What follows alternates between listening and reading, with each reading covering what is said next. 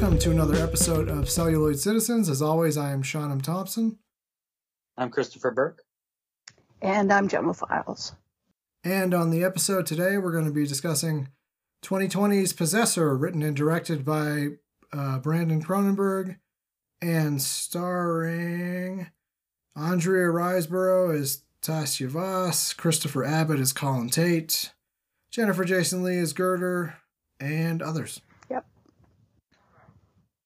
Hell yeah, others. So this was my second time watching this. Gemma, was this your first or second time? Third. Third, okay. And Chris, had you seen this before? Yeah, this was my second watch, but this time I saw the uncut Blu-ray versus whichever cut was streaming like a year or like at the beginning of this year, I think. So, a couple of slight differences that were interesting to note. I'm not really. I mean, I watched whatever was on Hulu, so I don't know if that's the uncut version or not. I think I've only seen uncut available on Blu-ray. I don't think that I've seen anything advertised as uncut on streaming. But I'll ask you this, Sean. Was there a penis in your cut? No, seriously. Did Christopher Abbott look at one guy's ween over the? Yeah, actually, I saw two erect dicks, so this must be the uncut one. Yeah. And was Tasya sporting a peen at one point? Then yes, that was the uncut. Yes, she was, actually. That's right. Is that the main difference? Or I feel like there has to be something else, right? Or I'm pretty sure that's it. Yeah, peens are usually where things get cut, so to speak. Yeah. I figured the instant I saw that, I'm like, oh, that's probably one of the things that didn't make it. But I did read that I think there are some just slight extensions of some of the gore and violence. Like I think I saw that there's a little bit of footage added from that. Yeah. But probably nothing like that that would stick out. And well, pardon the wordplay, so stick out like that. Yeah. So I mean, in general, I like this movie. I assume everybody else likes this movie. I like this. I mean, everyone else here, rather. I like this movie a lot. It really is like, oh look, David Cronenberg. Oh, Brandon Cronenberg made another movie. Not quite the same thing, but almost the same thing. Yeah, it's interesting because you can sort of see some of his dad in his subject matter and like body horror, but it's like tonally it's a little different. Yeah. Chris, what are your general, I guess, thoughts about Possessor? I liked it even more on a second watch. I think that the first time I saw it, I liked it a good bit, but a lot of the detail kind of faded and just muddled into something that I couldn't really. I don't know. It didn't stick in my memory as much, even though I remembered I liked it. But this time around, especially watching a Blu-ray with everything, all the colors even more sleek looking, and all the extra stuff, the story just made a lot more sense to me this time around too. So I think that I caught a lot of more of the details that had either faded from memory or that I missed the first time around. So yeah, I really like this movie a lot, and even more so on a second watch. Nice. Yeah, I mean that was sort of my experience as well. I think I like this better actually on a second watch. I think it's one of those films where there's so much, it's sort of deceptively, trying to think how to phrase it. It's deceptively simple, yet there's a lot going on. There's a lot of really interesting things going on about gender, or I guess lack thereof in a lot of ways, One of the things that I have occasionally not liked all that much about Cronenberg pair is that he does come from a different generation, and there's a certain amount of gender essentialism that kind of works its way in here and there. He was getting a little out of it with stuff like Existence and Videodrome to a smaller degree. But Brandon in particular is very interested in playing with gender roles, and here it's just like that's not the what do you call that? It's not the undercurrent, it's the current. It's the yeah. I mean, excuse me, before we go in, obviously Andrea Riseborough does a great job, but I think the person that sticks out to me is actually Christopher Abbott, because he doesn't have the easiest job, because he has to play. He's not only playing a certain character, then he has to play that character possessed by someone else who is playing that character. Yes. So it's like 4 different layers of acting. Yeah, I'd only be able to do a so-so job at that. That seems tough. No, he does a great job. I think. Sorry, go ahead. I'm sorry. Had either of you guys seen Piercing before this? I have not. I don't think so. Yeah, because that's a really interesting film, and it's the second film by the same dude who did The Eyes of My Mother. And oh, okay. Yeah, I've had it on my list to watch, but I haven't gotten to it. Yeah, I did like The Eyes of My Mother quite a bit. Yeah, well, it's sort of like him doing a giallo, and basically Abbott plays the main character, who's a guy who wants to murder someone, or rather, I don't think he wants to. He just kind of feels like he has to, and he ends up making a date with Mia Wasikowska, who turns out to be crazier than he is. So again, interesting sort of gender stuff going back and forth. But that's where I first really recognized him from, and that's and I think that that might have been one of the things that made Brandon Cronenberg go, "Oh yeah, that guy, yeah, I'd like that dude for my poor puppet." So I guess chronologically might make sense for this one, since it is important. Mm-hmm. Of course, as I always say, I don't take notes. So if anybody has better notes than I do, which is none, I struggle to remember the very, very first shot. That is a needle going into a skull, which is an image that comes back in many different iterations throughout, and that's really something that I wouldn't have caught the first time around, at least not quite this early. Mm-hmm. Specifically into the scalp of a young black lady, Holly, and we don't really understand why she appears to be sticking a needle through her own scalp. There's blood wells up.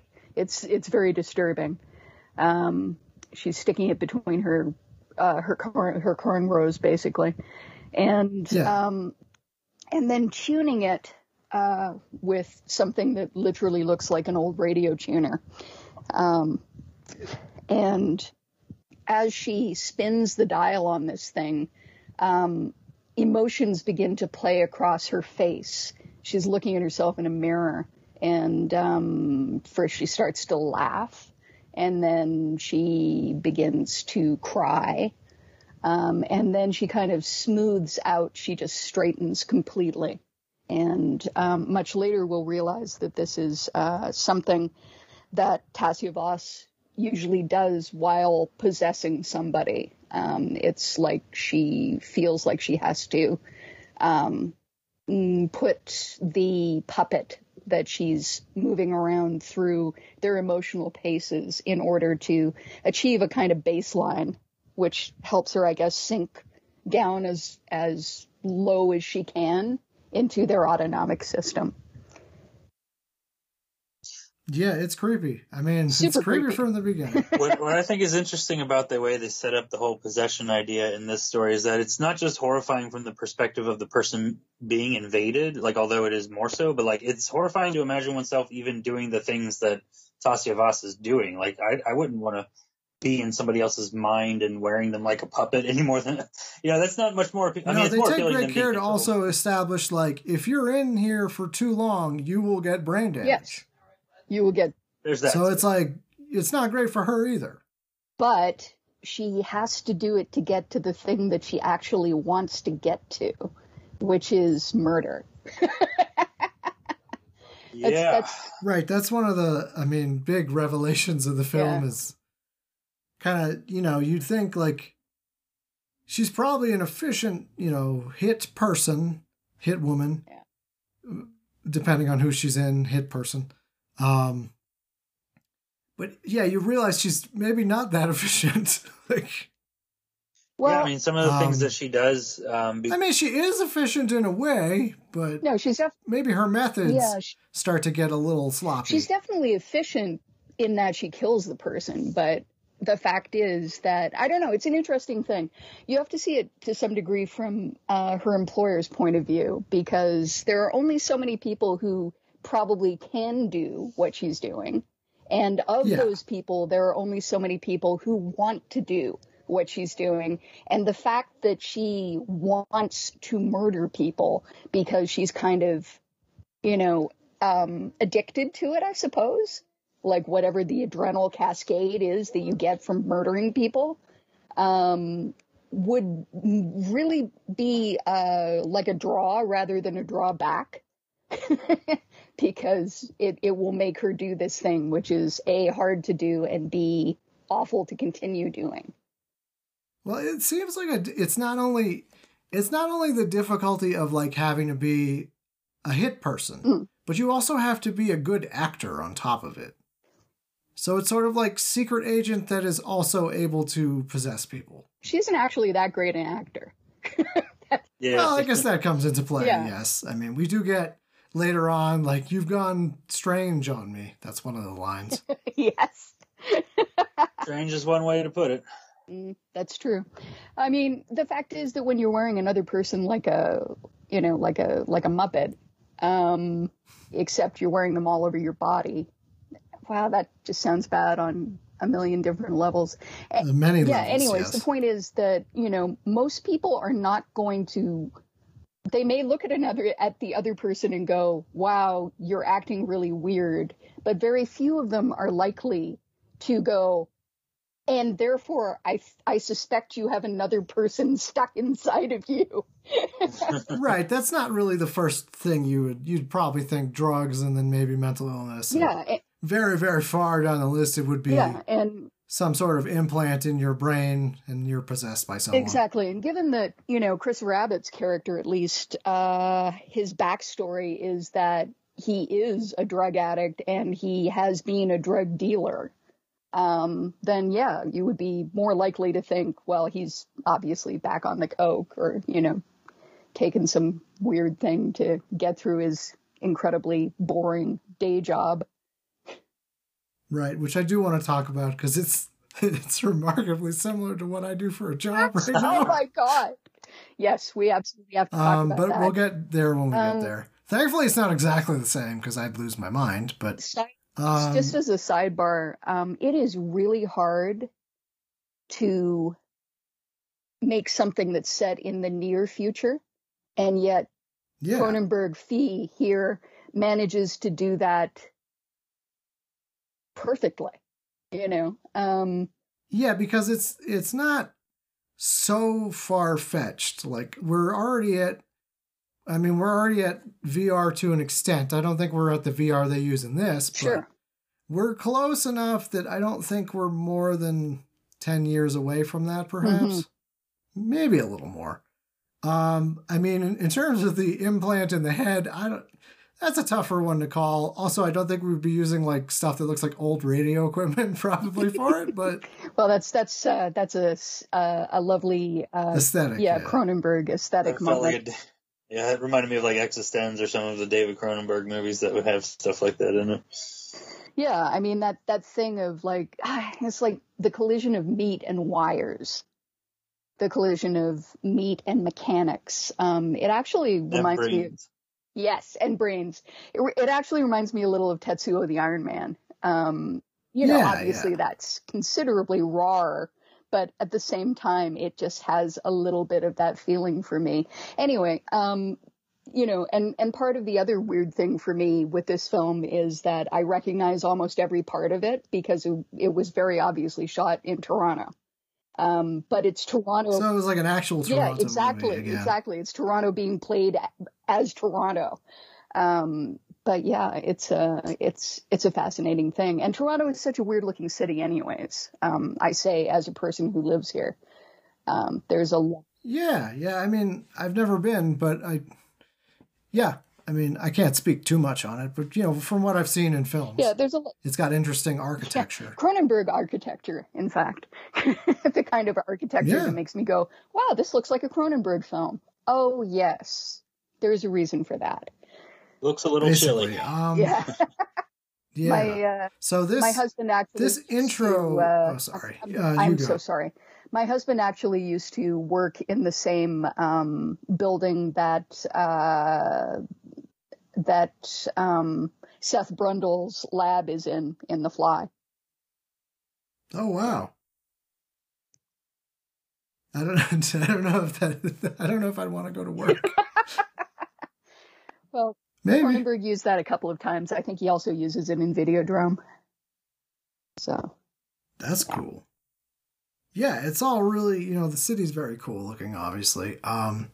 So we get this first scene, which is like one of my favorites in the film. It's Gabrielle Graham plays Holly, but obviously she's at this point, it's the first, I think, 10 minutes. We don't really know what's happening. We know she's sticking a needle in her head, calibrating something, making emotional faces. And then we cut to her just sort of entering this kind of hotel restaurant. Mm-hmm.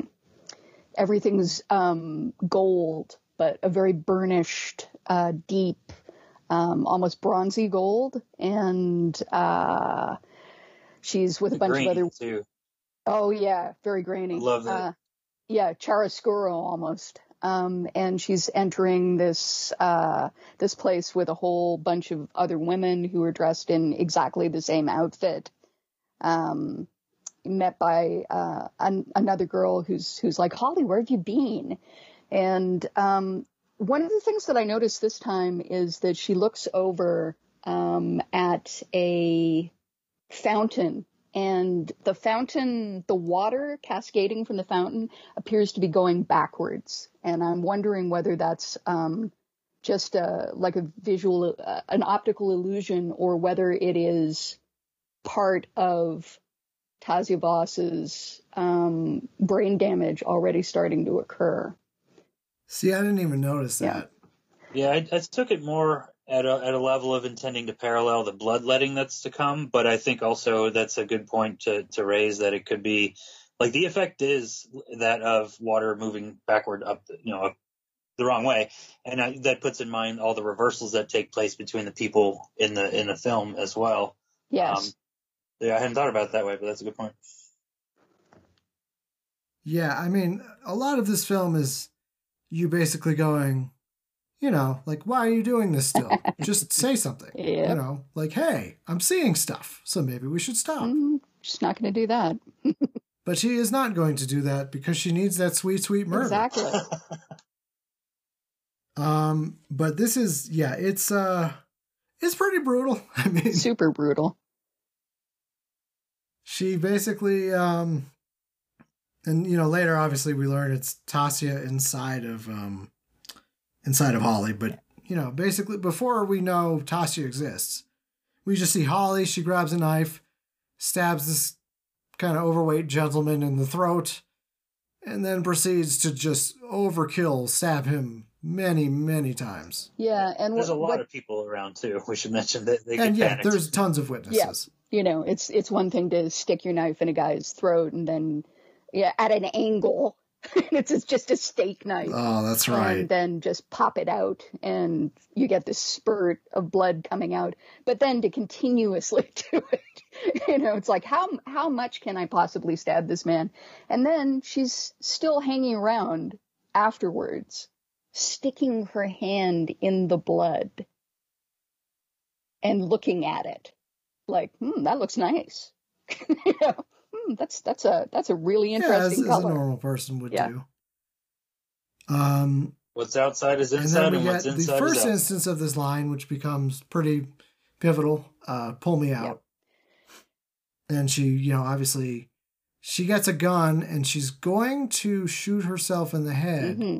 But this obviously comes back around. She doesn't. She waits for the police to show up and for the police to shoot her. Yeah. I mean, she definitely looks like she's fighting herself to shoot herself in the head. That, her mouth won't fully open enough to take in the barrel of the gun, and then tears are leaking out of her eyes, and at a certain point she's sort of like, yeah, fuck it, if I just stand here being black with a gun in my hand. It's good by cop. Yeah. Which it's also probably important to mention, as expected. You go. She had the gun with her the whole time, so that immediately calls into question, okay, well, why did she just butcher this dude with a knife instead of the gun that she had with her? Well, because she saw the knives coming in and they looked so pretty. Yeah, there you go. Maybe that's all the reason she needed. Yeah, absolutely. Yeah. So, ba-bang, bang, bang, ba-bang, bang, down goes Holly. And we immediately cut to Tazu Voss, who appears to be having a bit of a seizure. A bit of a seizure. Later she actually has a seizure, so we find out, no, that's just normal. This. It reminds me of the Hannibal line, is he having a seizure? Well, it's mild. Yes. I said it was mild. I said it was mild. Sort of like, I said ha ha. But yeah, the machine, we got a better look at the machine later on, but for some reason it sort of reminded me of the, in Alien, what the hell is it? Cryosleep. Basically, this enormous space suit. We find out in Prometheus, it's an enormous space suit. Yes.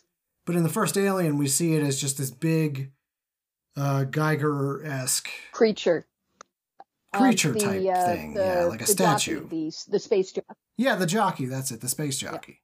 Yeah, it is. It's sort of, the helmet sort of reminded me of that in terms of the kind of aerodynamic quality of it and how it sort of looks like an elongated head. Yes. Yeah, and they're, removing it from her, and there's a bit of a, it's kind of gooey. There's a bit of a sense of birth or rebirth. Like you're surfacing from something, which, you are basically. And this is Tazu Voss, as I said. Andrea Riseborough is an interesting looking woman, mainly because left to her own devices, she is pretty super pale. I don't think that's her exact coloring, but I think they have made her paler than usual. But yeah, I think they dyed her eyebrows, because I'm looking at her IMDb still, and she's got brown eyebrows absolutely. in it. But so yeah, once you dye her eyebrows, she looks super weird. She looks like she came out of a tank somewhere. Well, I mean, I can say that to somebody who's had blonde eyebrows my entire life. You look in an interesting, like I look a little more normal because I already had them. But if you take someone that's already got maybe even light brown hair and dye their eyebrows blonde, their face just looks completely different. Yeah. There's something nude about it. Something nude and kind of, again, baseline. She looks like a person who, not that she's wearing a mask, but almost that her face could be a mask, which again feeds into visuals later on. Yes, and she also looks like she literally never goes in the sun. Yeah, well, I don't... She looks like someone who's been living in a cave, basically. Yeah. Well, she's been living... Which I guess isn't that far off. It's living in office after office after office, according to the people in her life, but actually living in lab after lab after lab. Yeah, and this is when we're introduced to... And obviously I won't remember because I have no memory. Girder, yes, by Jennifer Jason Leigh. Jennifer Jason Leigh. Who does, she's got an interesting she's amazing. Performance. Obviously she's her boss. Yeah, she's incredible. Jennifer Jason Leigh has always been an odd lady. And what I love is having sort of grown up with her to some degree, tracing the trajectory of her career, that she's now come to this point where she's like, much like a bunch of other people who started out sort of conventionally attractive and then aged into character parts. I think she's super happy to be a character part now. but she's got that amazing voice and that's those strange expressions. And she's got. It's interesting because actually, if you've seen Annihilation as well, she's almost playing the same character. Almost. It's similar. Yeah, very similar. It's sort of like this person in a position of authority that's also trying to like pretend to be your friend, but like not doing the best job. Yeah. Although she's pretending a little better than the chick from Annihilation, who has That's who has true. given up Yes, she's much friendlier in this than Annihilation. Yeah, she's given up pretending because she, in Annihilation, because it's like, I'm gonna die, so fuck it. Then there's also just but the relationship is sort of like, it's like part boss, maybe part friend, part mom. Yeah, she's Oh, and the other thing I wanted to point out is that in a way, this is very much like an extension of Allegra Geller. This is like Geller could have turned into Gerder as she got older from Existence. Yeah, it's true. I used to design programs for Existence, but then there was that whole gristle gun incident, and this is a lot cleaner now. Yeah, it's a lot easier. But so we get Gerder basically doing this psychological testing. It's sort of reminiscent of the Blade Runner, maybe not as abstract as the Blade Runner tests, but this is much more of a normal psychological, like, here's a thing. What is it? How is it tied to you? And so we go through, and Tasya is like, this is my grandfather's pipe. And she goes through, this is a butterfly. I killed it. I felt bad about it. Importantly, she says, I felt bad about it, and I still feel bad. Yes. Yeah. And then looking at this thing and going, yeah, I don't know what this is at all. I don't recognize this. Yeah. Like they throw in control things, like just stuff, I guess, that isn't related to her.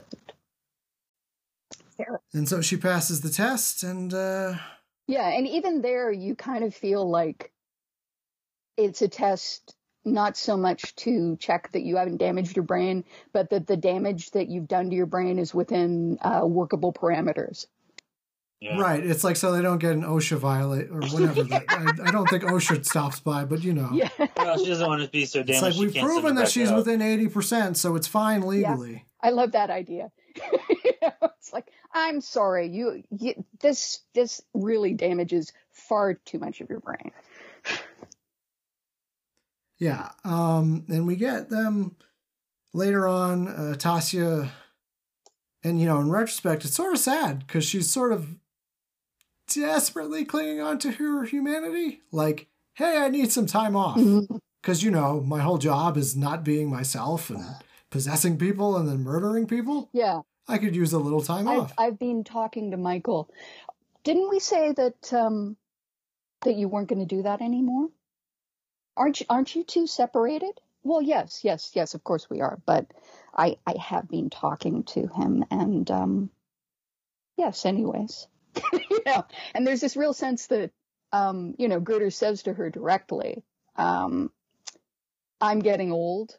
I'm too old to interact with the machine anymore. I can't do what I used to do. It's too hard on my body. And, I always felt that knowing that I would have to, think of someone to tap someone to take over after me, I always felt that given the way that we've developed your abilities together, that you would be that person. And Tasya's like, I would be honored, but nevertheless, I'm going to go see Michael. Right. Yeah. I mean, it's sort of that classic crime film thing where it's like you got the handler and then the assassin, and the assassin's like, I kind of just want to desperately be a human. So I might take a break. And the handler's like, no, because you're my best. Yeah, and, don't do that. If you become a human again, you'll be worse at this job. So seriously, I don't think you're qualified I think maybe you have fucked yourself beyond redemption.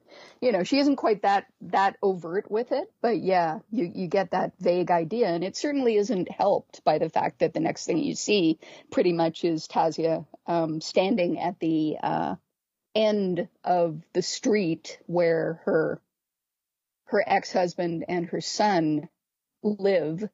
And she has to practice being herself. That's right. That's right. Her speech. It's so chilling. Yeah. She's like, we she also, has to like, I'm starving. I'm starving. Like, oh, darling, what's that? What have you got there, darling? Show it to me. yeah, trying to blend so back she in with literally normal can't life. even. Yeah, she can't even remember how to be herself. Like, she has to practice like she does with other people. So that's probably your first sign things aren't going great. Yeah, no, or they're going really great. You know, depending on what you want Right, depending on which character you are. Michael Voss, her ex-husband, is played by Rossif Sutherland, who is the half-brother of Kiefer Sutherland. I was going to ask, because I'm like, you know, you always wonder when you see a familiar last name, are they related? Yeah. I mean, he doesn't look like... It's interesting because Kiefer looks more like his dad, except in terms of height. But Rossif looks more like his dad in terms of height. And like I said, they're only half brothers, so not the same mother. I like the fact that Michael is a weird sort of academic guy. He's kind of, you know, I mean, he's so huge next to Tasia, next to Andrea Riseborough. She's a tiny little woman next to him, but you know, whatever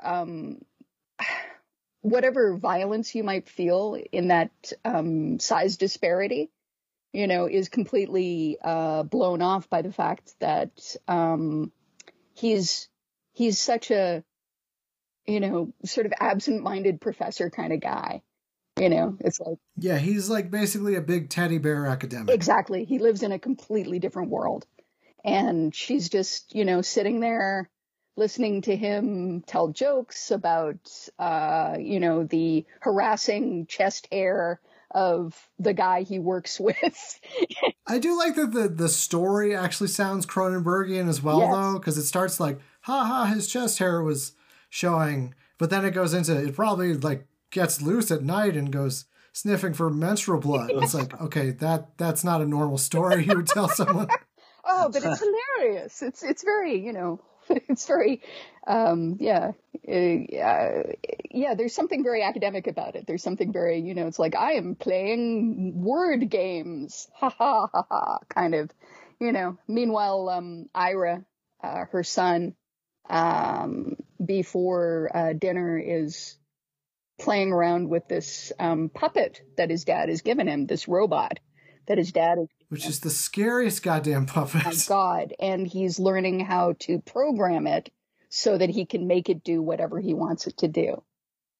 I can make him do and then he does this little dance, and it is indeed a scary ass fucking little dance. I mean, I think it's also, there's mirroring later on, but the face, you know, it's the same quality of later on. It looks just like a loose face that's just sort of put over something. You know what it looks a lot like? It looks like there was a weird doll that they sold back in the 70s.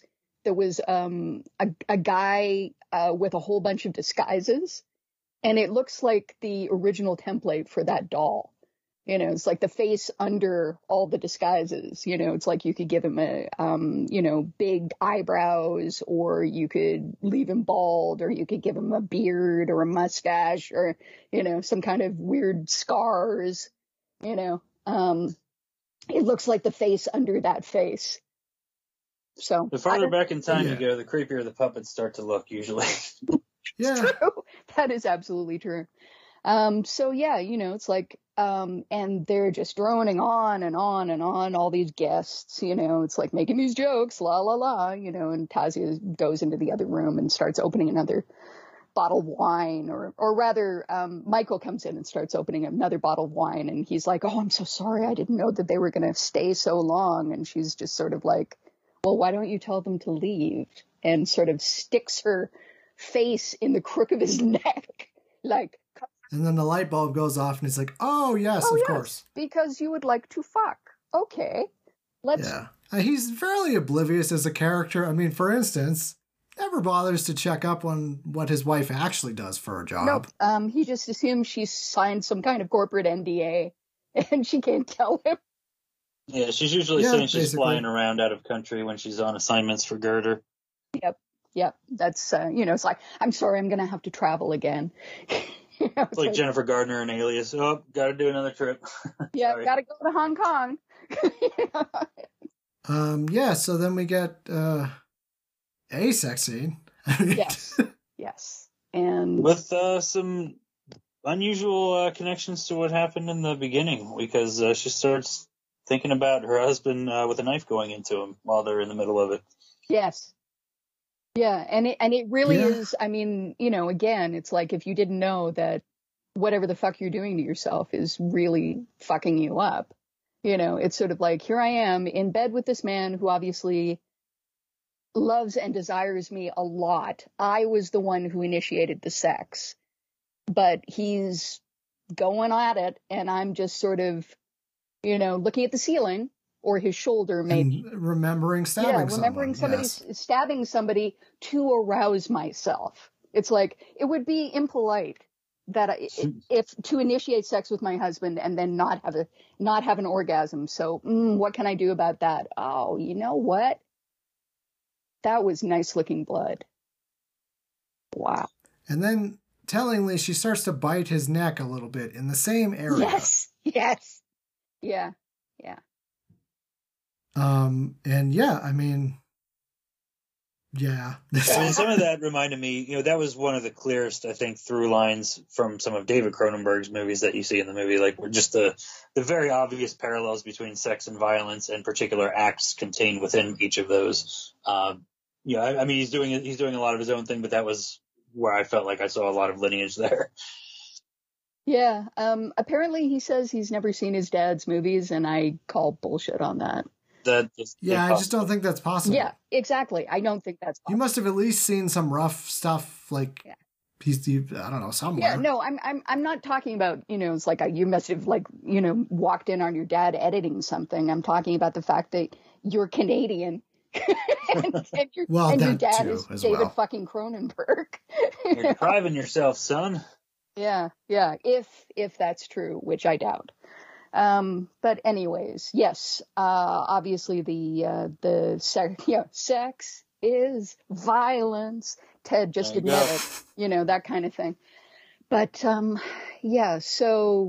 she gets up and she, the next thing you see, she's on the phone with Girder, going like, I apologize for seeming so spacey.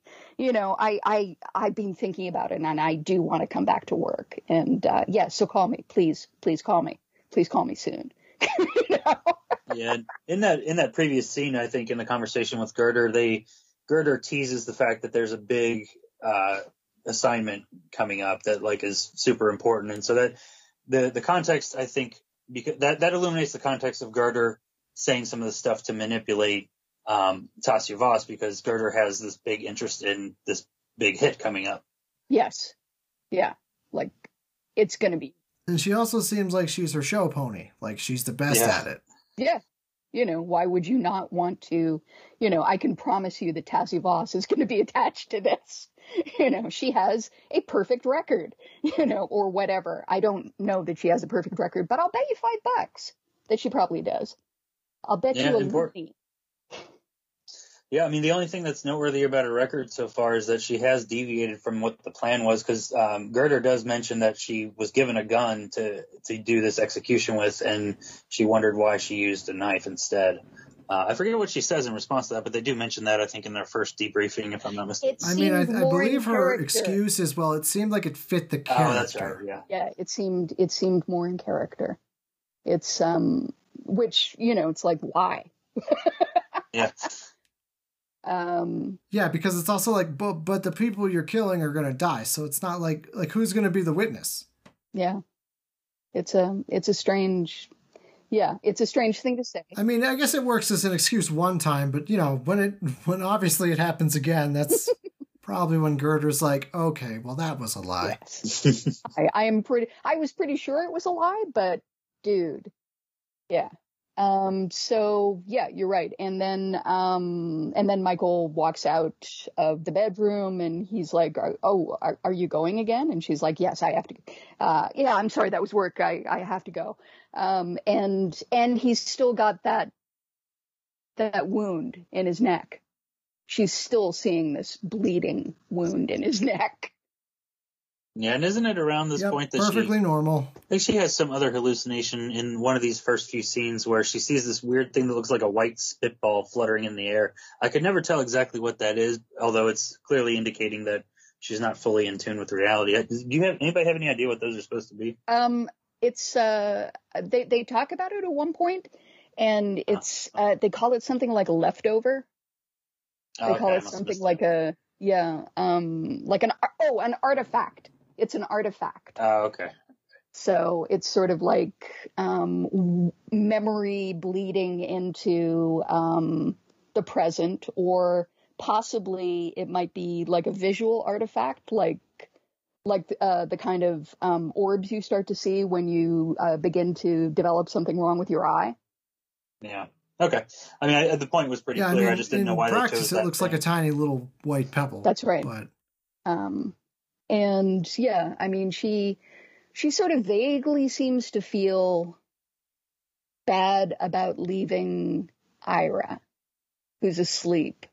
But on the other hand, sometimes I think what she's actually feeling bad about is not feeling more for Ira, who is, after all, her son.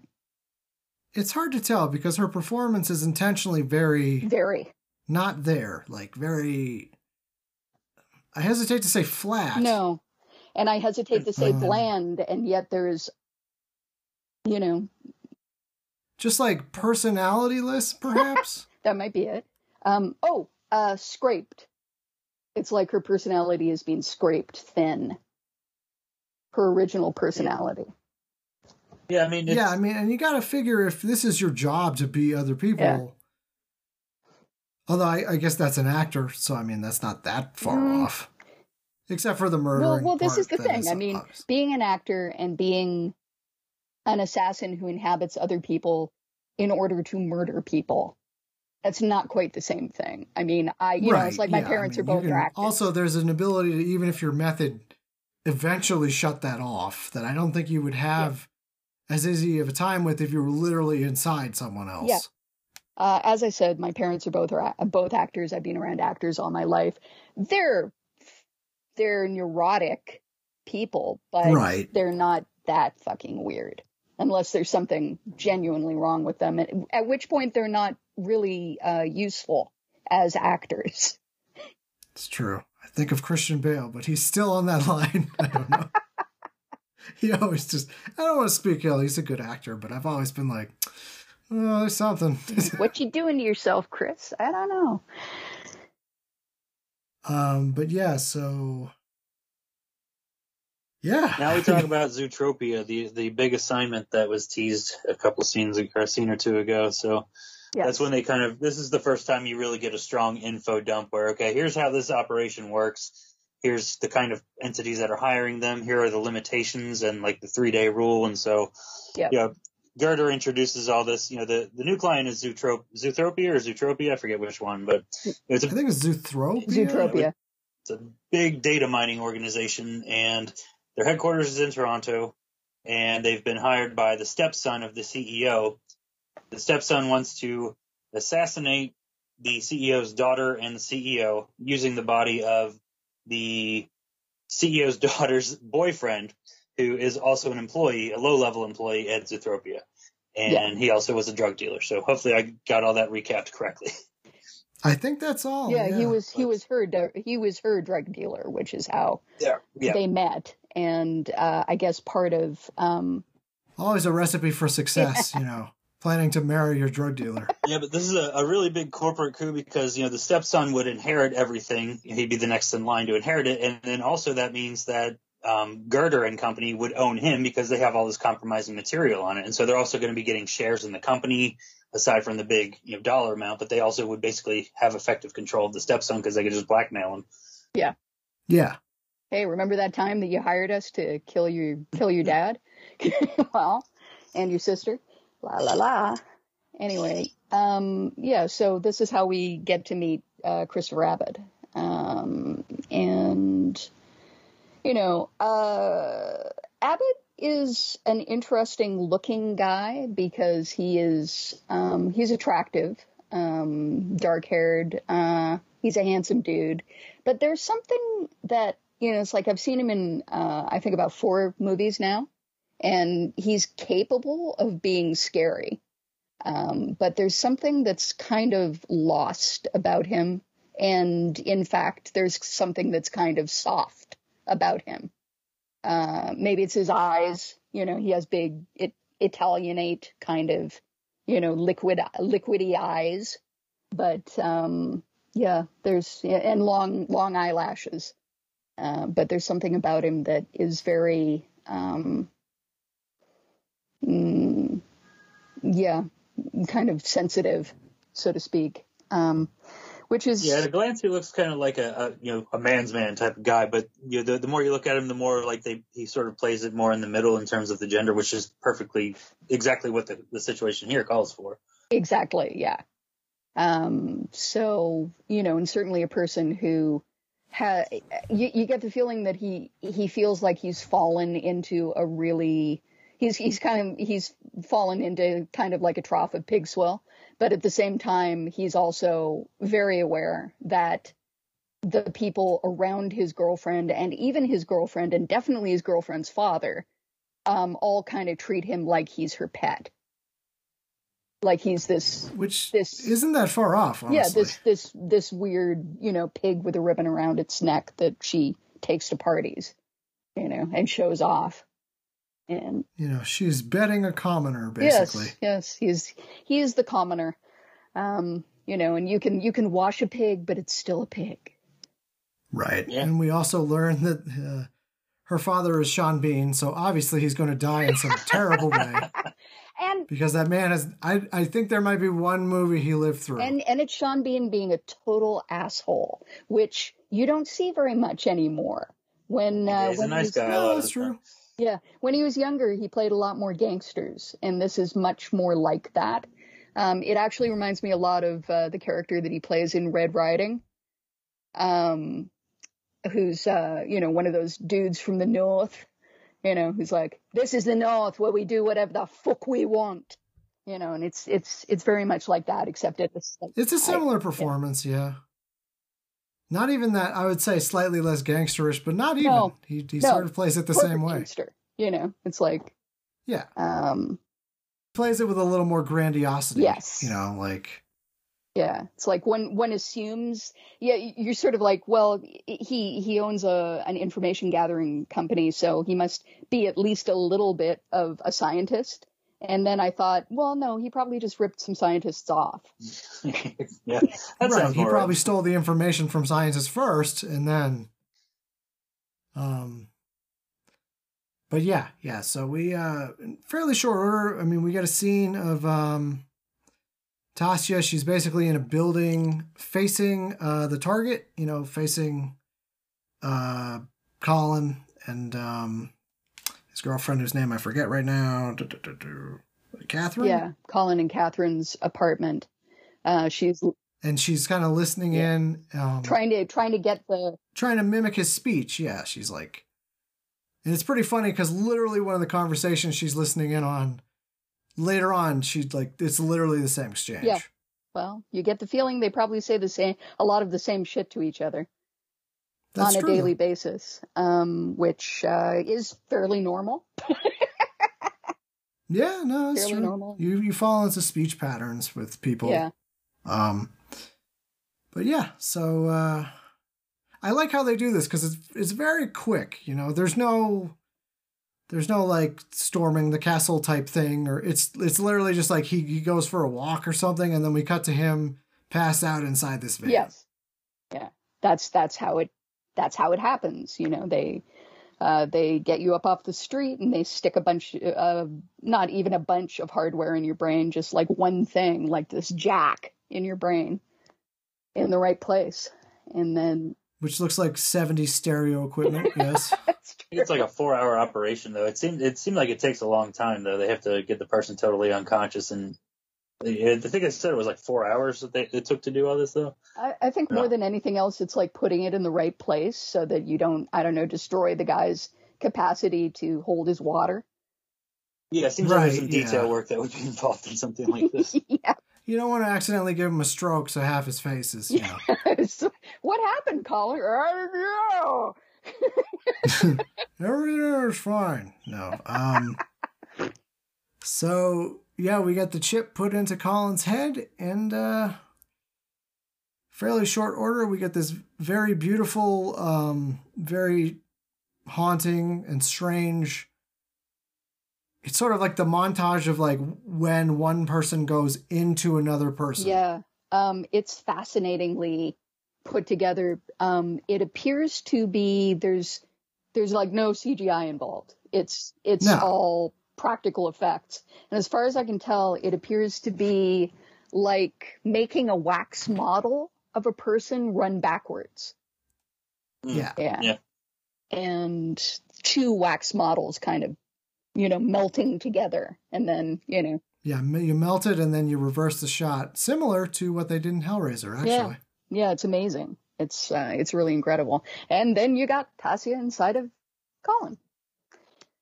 It's really cool. I think it's a weird combination of having a dreamlike quality, but also it's like hyper edit really fast happening on screen. So it's like a montage in 20 seconds or something like that. Yes.